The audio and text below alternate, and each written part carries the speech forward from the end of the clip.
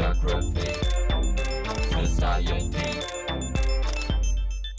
the podcast. Hi, this is Petra, Emilia, Rafael, Sophie, and Patricia. and we are an international group of MA students on the Photography and Society course at the Royal Academy of Arts in The Hague. And this is Photography and Society, the podcast, Created in response to the Undisciplining Photography Symposium. Welcome along, and thanks for listening.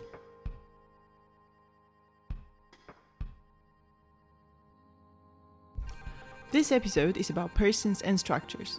My name is Emmy, which is short for Emilia, and I will be your host for today. Before we get deeper into the topic, I would like to invite you to listen to Photography on the Run. Photography on the Run. In Photography on the Run, we ask people to describe one photograph that has to do with the topic of the episode.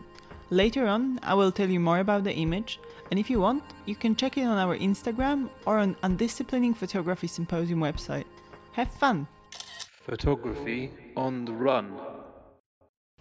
So I see little girls. I think they're from the same school. I see several feet, I presume girls. And they are from somehow private school maybe because they have the same uniforms. Presumably girls, could be guys, I don't know, maybe. It's 21st century, so I don't know.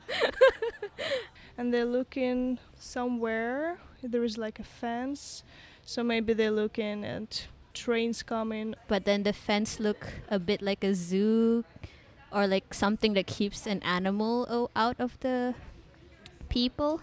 It's quite nostalgic for some reason. I have a little sister, so I immediately think of her. These people standing all in line and looking somewhere, they saying bye to someone, maybe to their parents going to the war, or I don't know. Kind of reminds me of my young years when we were just children running around looking at stuff, not really care about anything. I'm thinking of crocodiles swimming in murky water. Youth, being young enough to not worry. Because why is this photographing legs of girls? Their all attention is towards somewhere, so I think something interesting is happening there. So I'm just what is it? I also want to see it, but all I'm seeing is just legs of girls. Some of them are sleeping, some of them are swimming, and you could see their little snout staying above the water. It reminds me of those days when I didn't have to worry about money or anything. I could pretty much worry about playing and making friends and discover who I am. And yeah, I think that's what I see.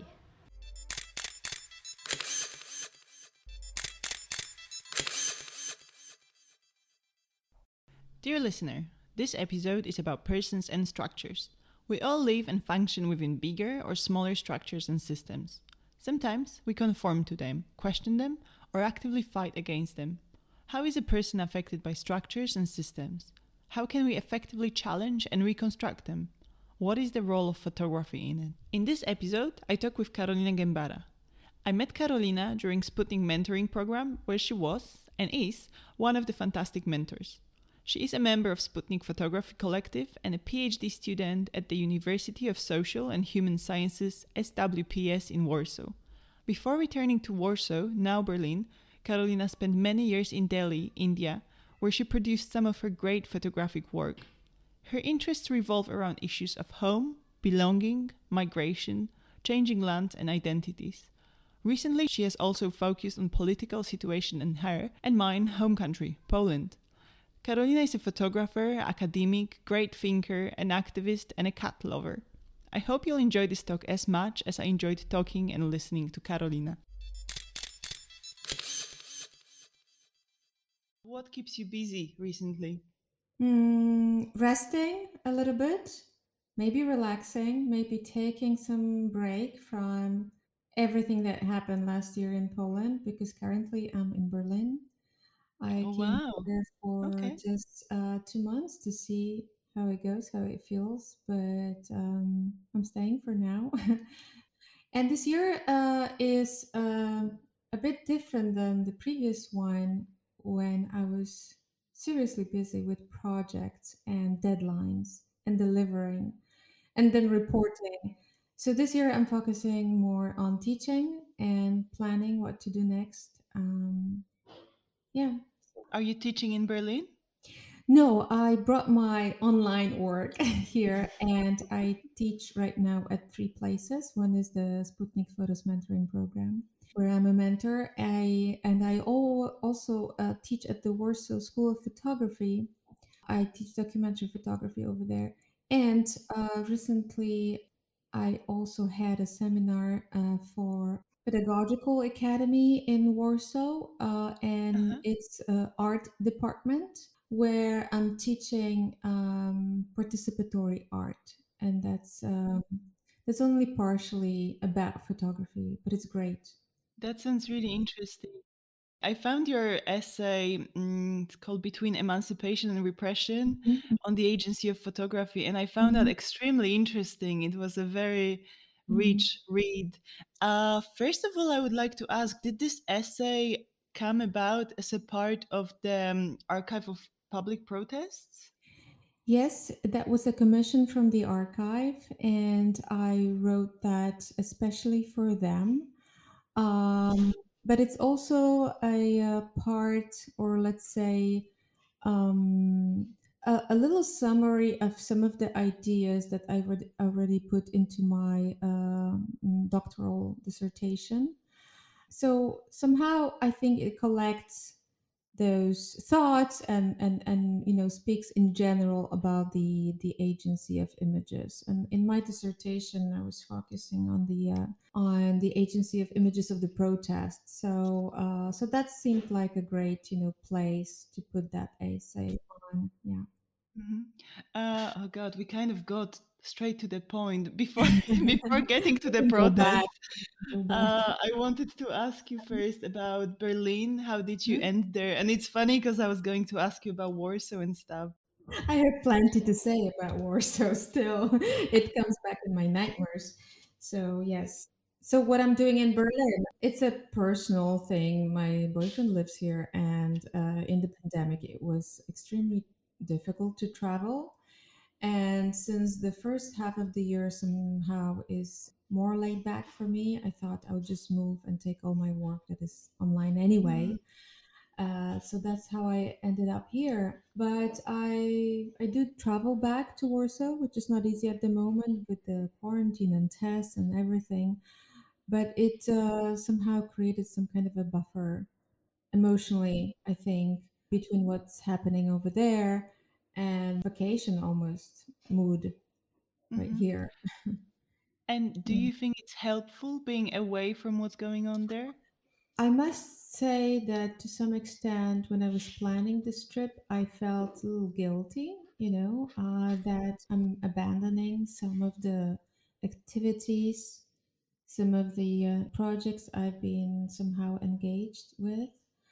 And it's probably not a very healthy reflection, but I felt like I need to be there to worry with other people about the situation and to read the news, to react to it and Mm. to feel that tension, anxiety. And this is like the only way I can contribute and show some solidarity with people. And like I said, I think that was not a healthy approach.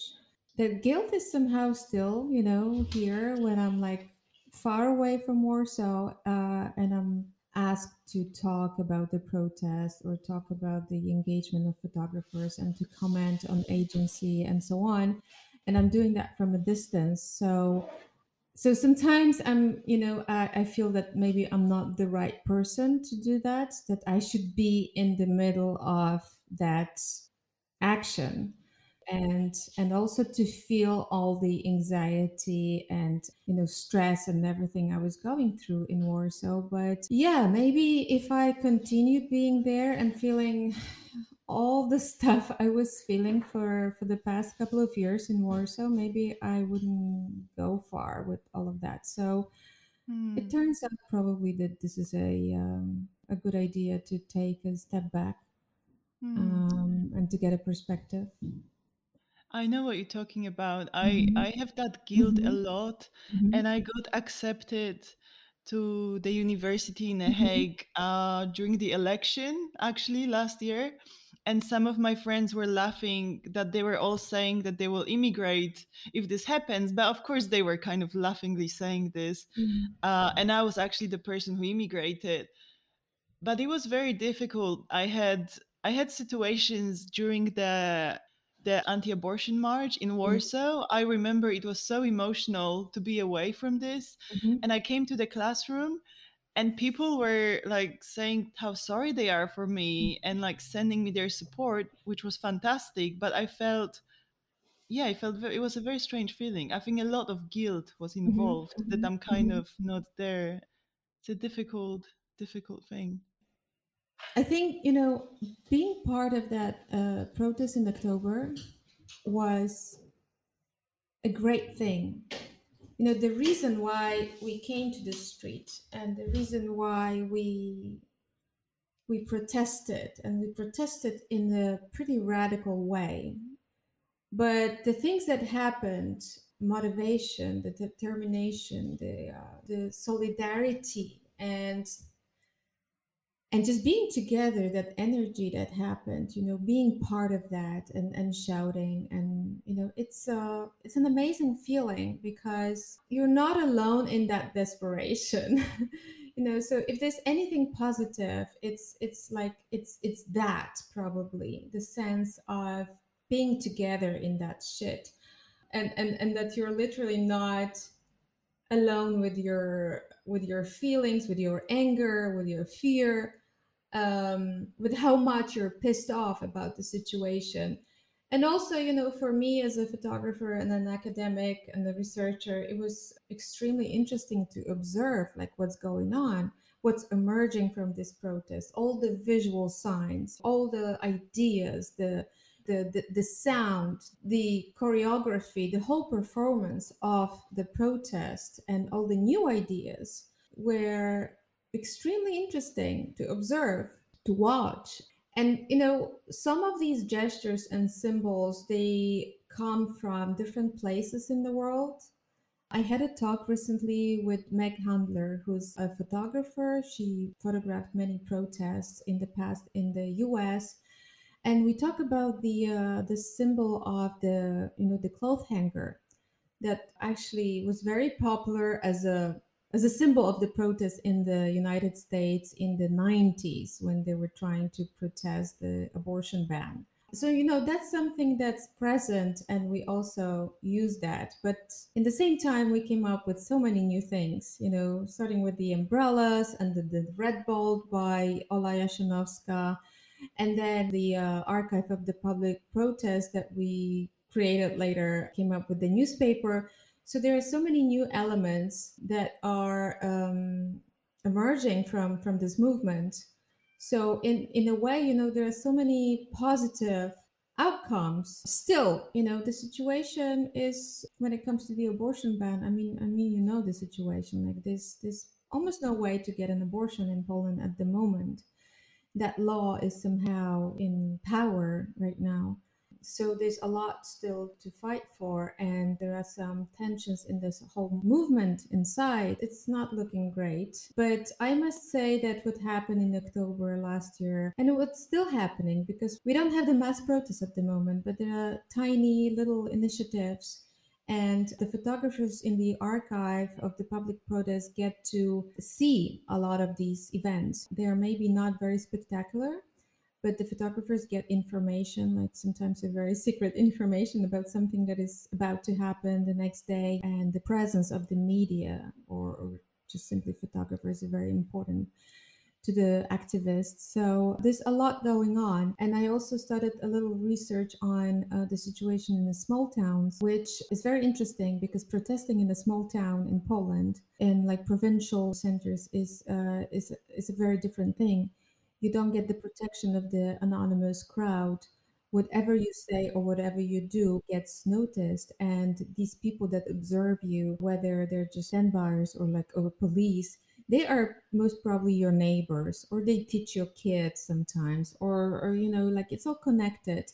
And there are so many factors that make protesting or being active politically in a small town dangerous. But since 2016, since we started the Black protest, the situation became a little bit more positive, let's say. There are more and more brave, very active women who start to join the local structures of this women's strike, or they just do it on their own. And even the language, which used to be very conservative, the language of the protest in those small towns where like cursing was not an option. Now it's even changing and it's getting more radical. So I think looking at what's happening in those small towns in Poland is also looking at the feminism in Poland in general in the recent years. This is a great case study, I think, for analyzing the changes. That's super interesting. Do you think, because you talk about all these symbols that came about, and of course the hunger, like you mentioned earlier, that's like a very old symbol, isn't it? But I read something you read about the language, which you now mention Mhm. as well. And I think it was really interesting because it was a super provocative thing and it was a difficult discussion to have with people, even with my own relatives, to see these Protestants carrying these huge signs with these very aggressive words. But I think it had a very interesting link to feminism as well. Yeah, how would you place the language in that? Could you say more about that? I think it didn't come like from nowhere. It is true that the liberals and the left would somehow always restrain themselves. They would try to justify the language that is the language of a dialogue, let's say, or more polite to come to present themselves as the people of culture, let's say, or the people of the reason. Mm-hmm. But obviously, and this is not only a Polish situation, this has not been working all those years. Whenever we fight for something, asking politely never really brought much. And in the case of Poland, a couple of years ago, there were already these words written, sprayed on walls. If I might quote, the wypierdalać thing was already expressed a couple of times, and get a fuck out of here also, in the context of the government, the right-wing politicians.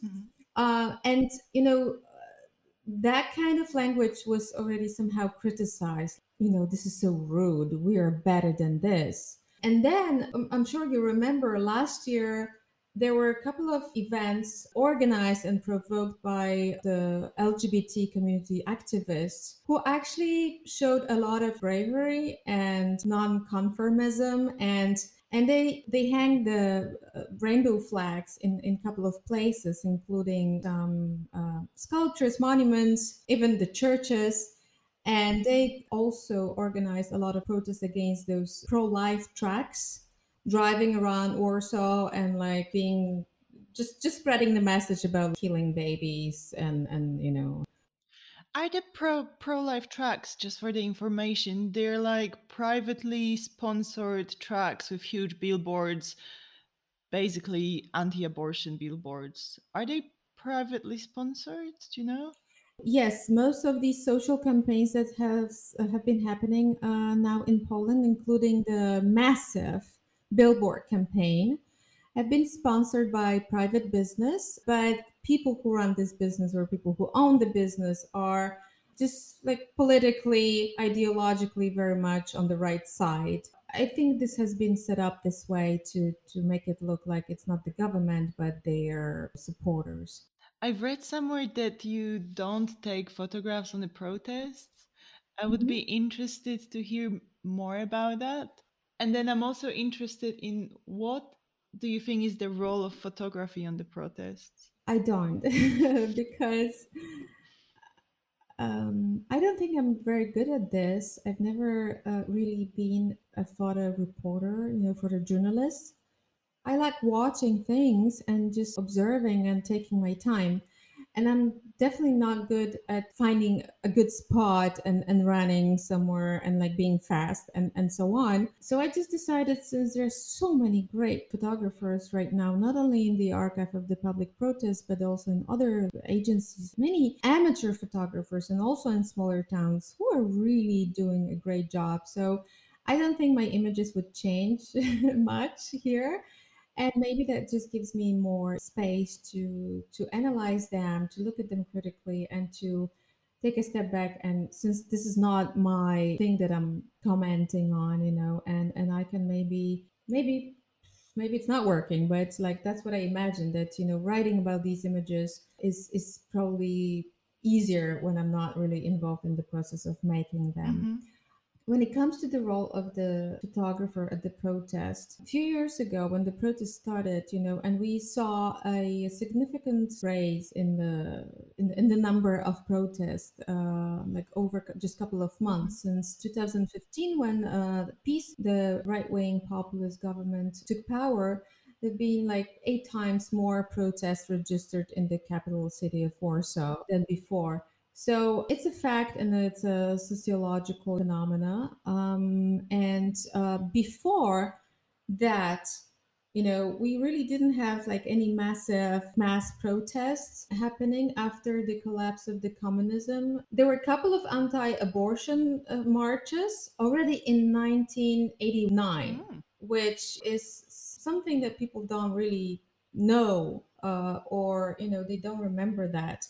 But already then there was a plan to make the abortion law, which was quite liberal in during the communism, more restrictive. So women took to the streets, and there are a couple of really interesting images from that time. And as during communism, there were those occurrences of workers, laborers' protests. There was the solidarity movement, but they were somehow the materialistic protest. That's how you name in sociology, when people demand, because of the restriction of the system, the political system, they suffer from different things: the lack of resources, or let's say they need raises, they are against growing prices, and so on. Of course, in the background there is the ideology, but very often the first reason for people to go to the street would be just the material condition, the financial condition, which was quite terrible back then. So what we observe right now in Poland and everywhere else in the world is the so-called non-materialistic or post-materialistic protest, where people fight for values, or things that are somehow important to them, because also the situation is different, like the global fight for the against the climate change. This is less materialistic, maybe somehow more abstract, but also a very real threat. So somehow the some of the reasons and of course methods have changed over the years. So coming back to the role, I think first of all, and that's something I very much agree with the sociologist Rafał Drozdowski from the Poznan University, that the first role of like anybody who's involved in, or anybody that observes, not only researchers but also could be artists or activists, is to document, just to gather the information. And that's also some activity that is very important any time human rights are being abused, or the regime is acting too much, or the war or atrocity. It's super important to collect the data, to collect the facts, to be able to like get ready to prepare yourself for the future, in a sense that maybe there will be a trial, maybe there will be some justice, brought based on the facts that people collect. So I think this is a very natural reaction if there's some tension or injustice happening.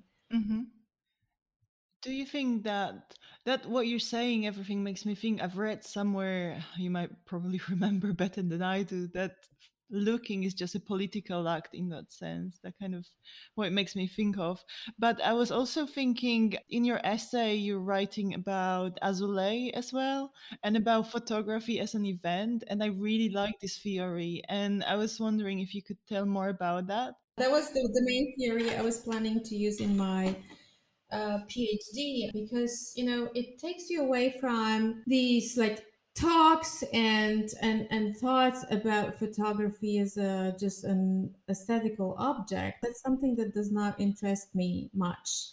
I would say and agree with Azulay that photography, it's as much as, it's an event in the sense that it includes so many factors and people and objects and situations, and it's not only what's happening in that moment when the picture is taken or when it's published. There are so many possibilities later to be able to talk, to act with that image or images. So basically, this is like in tune.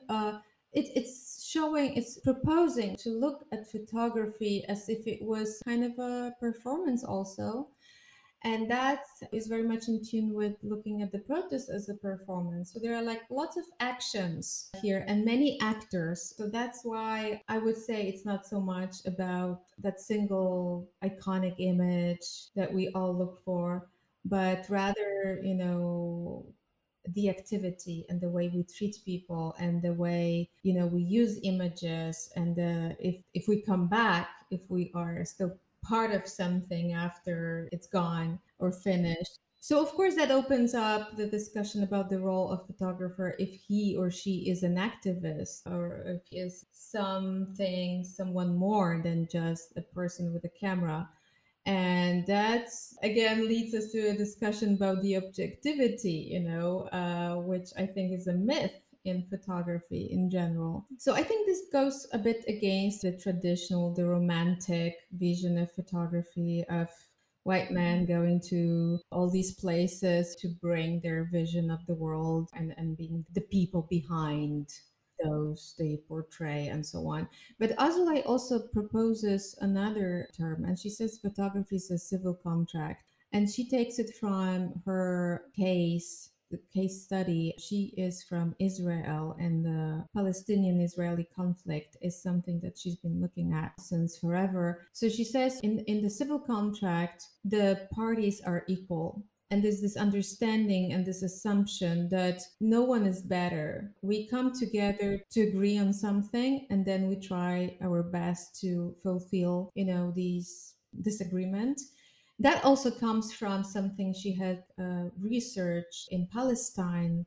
And in the early years of Israel, communities would like come together and agree how they're gonna live on one land. And there were like no strong authorities behind them. But leaving that aside, in the civil contract, one of the, let's say, result of applying that filter to photography is to perceive everybody also as equal. So let's say, we very often look at the pictures of some minority groups or people who've been persecuted, hurt. They're weaker, we're told, and they're like, they bear certain names, like they're refugees, they are stateless, and so on.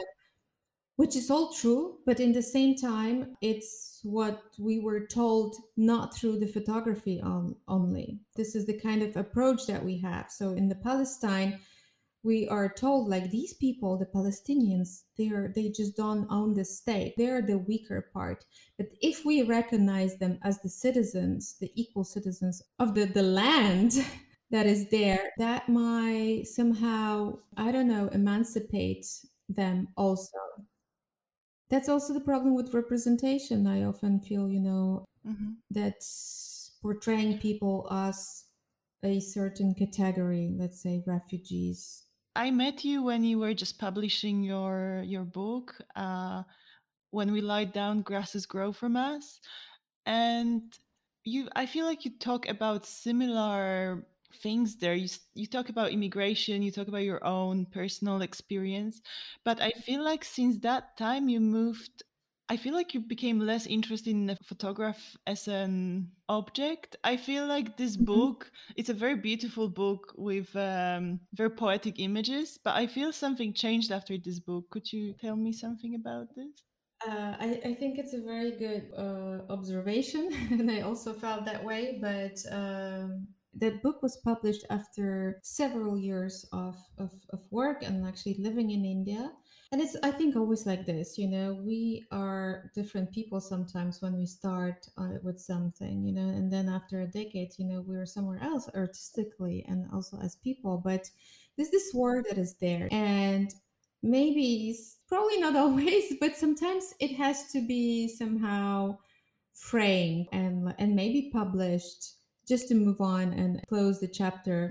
And I felt like that back then, that this has really shaped my a big part of my life, being in India and experiencing everything over there. And I also realized this long process from excitement and treating India as I think every photographer would, being excited with everything you see basically out there on the street. And it's so inviting and it's so different and so on. It's very naive, obviously. And that process ended with me being like just kind of stuck at home with a lot of anxiety and feeling, that I really don't belong here. And I did not manage to somehow become part of it. I failed, and there was a lot of there was the sense of, failure, I think. So that was a very valid realization. And that's why this work seemed valid. Like, even if I'm leaving this right now and I'm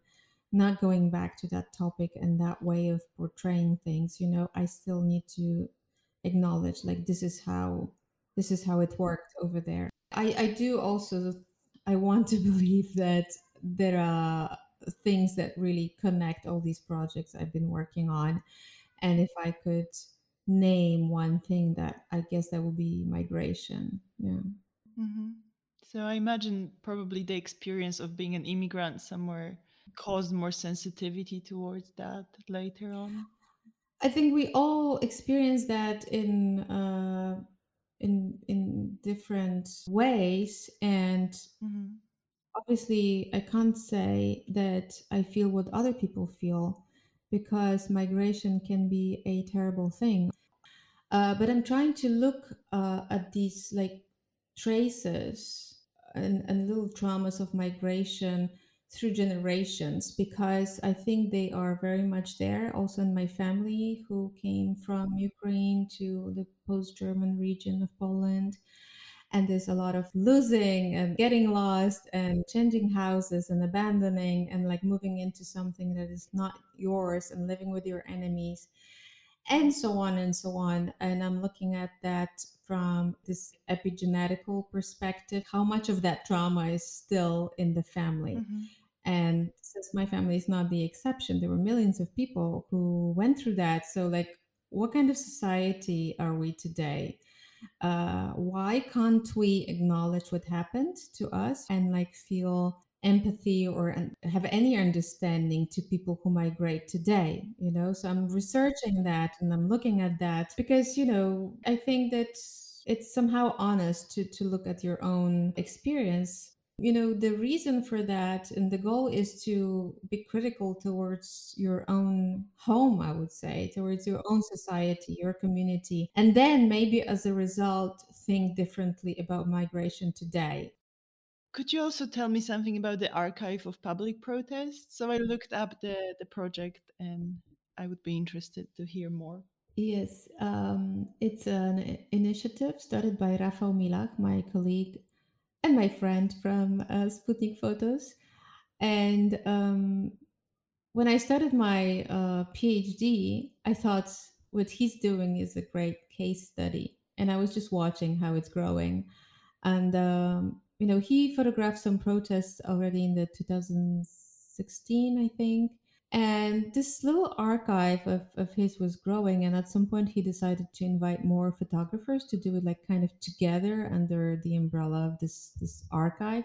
And I mentioned Rafał Drozdowski, the sociologist, before. And I think this very much responds to that need and the urgent call for documenting things that are happening outside. The, documentation and archiving of injustice, but also just like civic activity. And since I didn't see myself as a photographer in this group, and since he wanted me to be part of it at some point, because it was just growing, I decided to somehow contribute with something that I was already doing at the university, just maybe analyzing some of these phenomena, and then writing, and then also collecting some material for the newspaper, the strike newspaper that we first published last year, and then two more issues were published this year, and we're waiting for the fourth one now. So that's my role over there. But yeah, there are 17 photographers at the moment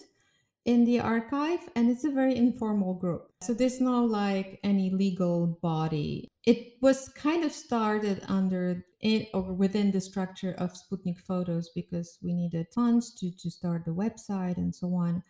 And now there are photographers, these photographers work in different towns and cities across the country. So we are somehow also getting, I hope, like a more complex or a wider spectrum of what's happening. There's a very interesting thing about Archive because it's not just a website, it's a newspaper, like you mentioned, but I think this newspaper has an interesting function. It's not just like a photographic publication. That was something we had to really think of and come up with some ways of using this archive, because just collecting the images and uploading them to the website is this one great thing that you can do, I think, and very important. But then, there's a way to do something with these images. And that's something I'm also interested. How do you use them? Basically, the usage of images is something that's like very important. So we thought that the newspaper, something like very analog, something very physical, a paper that you touch, and something that is an object basically. Yes. Cheap in production. And it can be circulated easily, and it's also something that gets damaged easily. So we thought of this because giving these images back to the, let's say, not only the public, but mainly the protesters, giving them the images and slogans that they can use at the protest, where they can just open the newspaper and hold it, and that expresses something. And they can hang it, put it on the wall or in the window, which is something that they actually did. And that was amazing to observe, that it was like this thing in the hands of the people right there on the street when they like start using it. And that was a very performative addition to the archive. I love cats. Yeah, I have 3 cats in the moment, which is quite crazy, but he's sniffing the microphone. Amazing. Hi. Is it a boy? It's a boy, yeah. Mostly these ginger cats are boys. Yeah, I've read somewhere that only boys get ginger, and it's very rare that the girls get ginger. It's very strange. Yeah. And the 3 colors are mainly females. Yeah, that's interesting. But then I read somewhere that he doesn't know that he's red. Maybe that's good. Maybe that's good. Oh God. Yeah.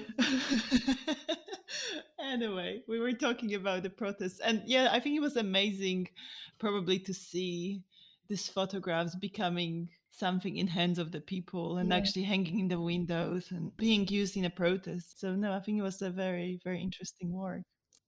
Yeah, I mean, it sounds like we're just like so great. Like we came up with the best things, but it's a lot of work that doesn't really pay because the newspaper is free, and we just deliver this through our channels, and we like drive somewhere. How did you distribute that? One of our partners was Benz Zmiana, this like foundation and a shop which just sends it for free all over Europe. People just pay for the shipping, just really very little. And then we did crowdfunding also to print them. And then every photographer will like load the car with some copies and drive from Warsaw to wherever they live and where they reside. And they would put them in some places like some cafes, sometimes like culture institutions. But we also delivered them at the protest itself, just handing that thing in to the people, which was a funny thing because it's like, people get suspicious whenever you stand on the street and want to give them something for free. But yeah, it was like a very direct action, very easy. No, I think it's so great to do something with photography rather than just producing images. So I was really impressed. Uh, I have this one more question around photojournalism because so you basically in this archive you also collect the images of from the protests, which is of course a very important documentary role. But I'm also interested, how can photojournalism Change the world. change things in the world? I think there's a lot of discussion in photography about whether photography can change the world. Can it actually change something? Can it change somebody's life? And I know it's a big question. It's so big that I would probably have to answer yes and no, or it depends, which is not probably what people want to hear. If we think of like a very literal understanding or meaning of these words that are in the question, can we change the world? I would say no. If people cannot change the world, then why would images be able to do that? Even if they're super powerful and they're very present and they're everywhere, and we very often make our choices, or we form our opinions based on images, so obviously they play a huge role. So I would maybe try to say, if that like satisfies anybody, that maybe they might change the way we see the world, or the way we perceive it. But when I say change, I mean both, like for good and bad. And we got to remember that. Obviously, there's this romantic expectation, from photography and photographers to do change for good, change us for better, and so on. But it might change in many directions. But like Azulay says, this is like the event of photography is an open event. You never know what's going to happen in some time. We're never really sure about the full impact of a photography, because with time it might change. And you mentioned in your questions about the image of Alan Kurdi, and actually there was a lot of research on that image. Alan Kurdi is this little boy that was found dead on the beach, Turkey, when he was trying to cross the Mediterranean Sea with his family. And it became a symbol of refugee crisis. It did. That was 2015, and many newspapers, many outlets, they run that photograph on the cover, and it was a viral picture. And many comments, and the strongest said that if this image is not going to change the way we act or help refugees, or the way we treat the so-called refugee crisis, then nothing's going to change that. Because people associated a great meaning and expectation to that picture. And in that moment when it's happening, we are like, wow, yes, this is outrageous. But the life goes on, and the next refugees get on the boat and they die. And there are just thousands and thousands of people that died in the Mediterranean Sea since then. Not all of them were photographed. Not all of them were framed in a way that could become viral. And there were actually many very similar photographs from different parts of the world. Also from let's say, the Mediterranean Sea, but also from the Rohingya refugee crisis, and from attempts to get into the United States, also like crossing rivers. So nothing, you might say that nothing has changed, although that one picture in that one moment did spark a lot of initiatives and funds, that started flowing, and temporary changes in the migration policies in different places. So you said before, can this image change the life of someone? Then I would say, yeah, maybe it did change the life of somebody, because maybe that person used that exception and got into some country that she or he was like really wanting to go. So is this a life change? Probably, maybe, yes. And do we want to like bargain, further and say like, okay, but this is not the world, it's just one person. I mean, for this person is the world. That's like everything. So it's a semantic discussion sometimes.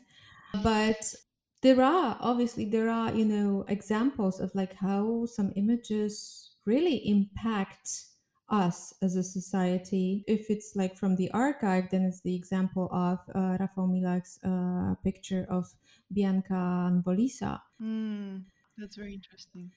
Means the word, the Polish word Negro, and there's so much discussion about this by white Polish people who say there was never any colonialism, and why would we care about like what Black person thinks, you know, about this word. But in the end, I mean, this is not the end, obviously, but like after some time, the Polish Language Council, which is this body who gives opinion, but it's a prestigious body, you know, and they did say that this word, it has a negative meaning. Use it as a historical quote, but not to name someone like that. And that happened because of that photograph. I'm pretty sure that was the process. Maybe would get to that point sometime in the future. Maybe something else would trigger that. But in this case, it was all about that image. But I think in general, there are more dead hopes, you know, about images, that we very much think this image, that's the ultimate portrayal of something. And this, whatever is happening here, it has to change, you know, but it usually doesn't.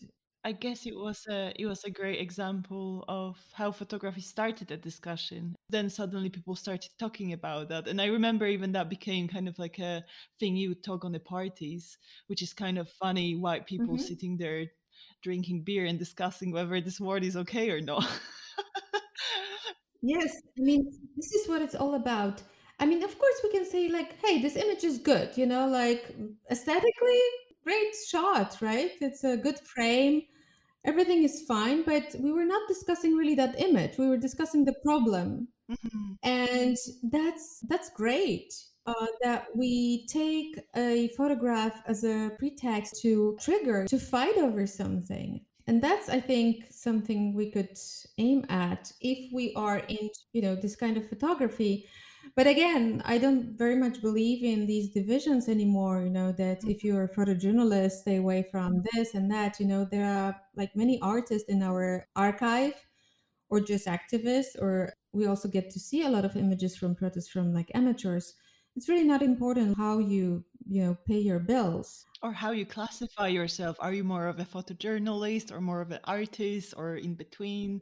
I think these categories are slowly starting to die out. Would you agree with that? Yeah, it's been like this for some time. It's all fluid and mixing, and I don't think we should cry over that. It's a good, you know, topic for like a first year, let's say, documentary photography class, you know, to like look at these examples, like, hey, photojournalists like can show in galleries, you know, and you know, like artists can go to the protest and you know, photograph it. So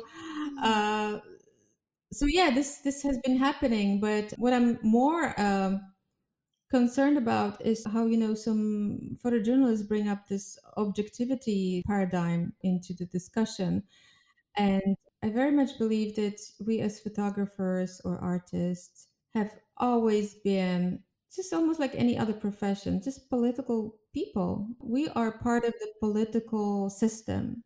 We're part of the political society. We are women, or we are part of some minority, or we are even from Eastern Europe versus somewhere else. And we pay taxes, and our children go to private or public kindergartens. All these factors make us and turn us into these political elements of the society. And there's no way we can aim for being objective.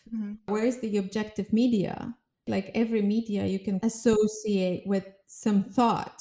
Even if you say something is liberal, I mean, then it's liberal. How is it objective, you know? And I wouldn't say objectivity is a thing to aspire to.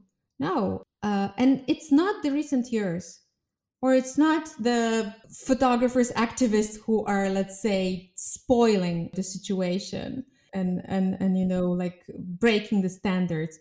It's been like that for a long time. We just don't want to acknowledge that. For a long time, there have been this reportage, like a writing reportage that Kapuscinski represents, for example. You know, that has been like there since decades, that you actually express yourself through the text somehow, because there's no other way. So and we embrace that, and we like kind of know this has happened, and still we expect something else from the photography, which is just an illusion, I think.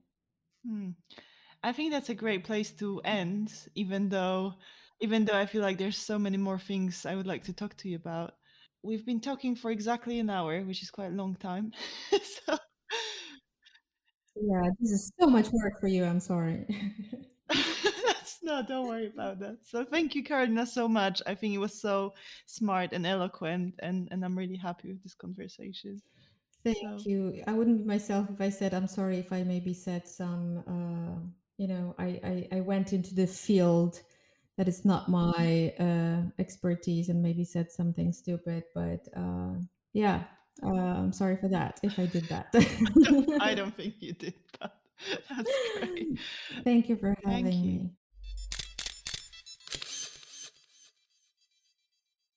Dear listener, thank you for listening to this episode of Photography and Society, the podcast. In the beginning of the podcast, you've heard an image description. The image that was described is Carolina's image. It is part of her project shortlisted by PH Museum, Seven Sisters, a story about Northeast region in India. I chose this image because it instantly made me think about the theme of persons and structures and how societies impose them on us from the very young age. You can take a look at the image on our Instagram and Undisciplining Photography Symposium website.